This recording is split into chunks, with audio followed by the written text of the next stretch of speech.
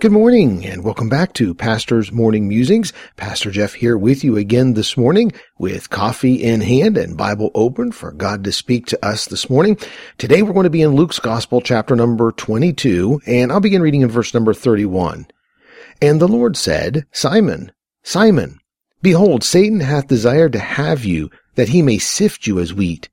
But I have prayed for thee, that thy faith fail not. And when thou art converted, strengthen thy brethren. And he said unto him, Lord, I am ready to go with thee, both into prison and to death. And he said, I tell thee, Peter, the cock shall not crow this day before thou shalt thrice deny that thou knowest me. This discourse between Jesus and Peter takes place after Jesus speaks to all the disciples about the position of the greatest in the kingdom of God. As they walked and talked, there had been strife among them, which of them should be accounted the greatest. Jesus had to reprimand them for their heart's desire to exercise authority over each other and those who would be a part of Christ's coming kingdom. Human nature, I believe, causes us to desire to have the authority over others. We so often strive in our lives to be first, to be the boss, to be the one in charge. We often speak of the ladder of success having the rungs of people in which we're walked upon to get to the top. Jesus said that this is a Gentile way of doing things, or the unsaved way of life, but it's not the way of the kingdom of God.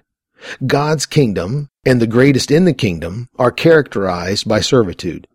Jesus taught this to the disciples, exampled it for the disciples, and as the greatest of all became a servant to all. As I read this passage again this morning, I came to the words of Christ to Peter, which seemed to be out of place in the context of the kingdom of God. But then I realized that Peter was one that, for sure, Christ saw as a great leader in his kingdom. He had allowed Peter to see and do things that no other human, other than Jesus in his earthly form, saw and did. Peter was a man that had the ability to lead. We see so many times the disciples and others following Peter, even when he walked away from Christ and went back to his occupation of fishing. I think Jesus, in essence, said that day to Peter, as a leader in my kingdom, Satan is desiring to have you that he may sift you as wheat. Peter, he wants your faith to fail because once your faith fails, you will go back to leading like the Gentiles led and not as I want you to lead. Jesus then said to Peter, But I've prayed for thee, that thy faith fail not, and when thou art converted, strengthen thy brethren. I think Jesus is telling Peter the same thing he just tried to teach all of them, but now specifically to Peter. Peter, when your faith does fail, and I pray that it doesn't, but when it does, and you come back to this point I'm trying to teach you about, strengthen thy brethren.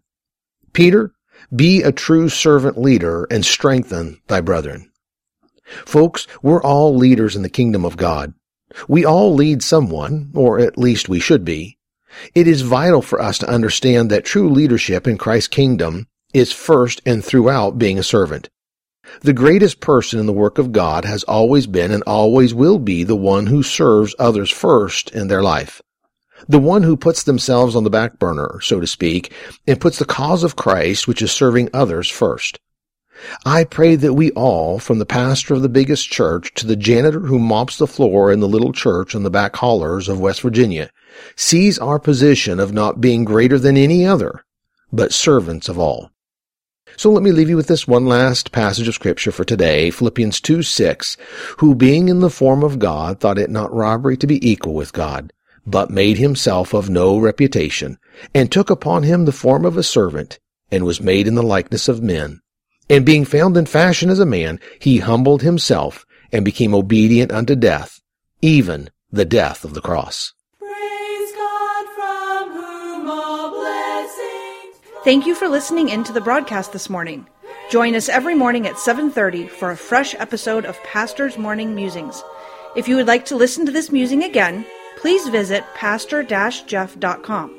You can also contact Pastor Jeff by email at follow@pastor-jeff.com.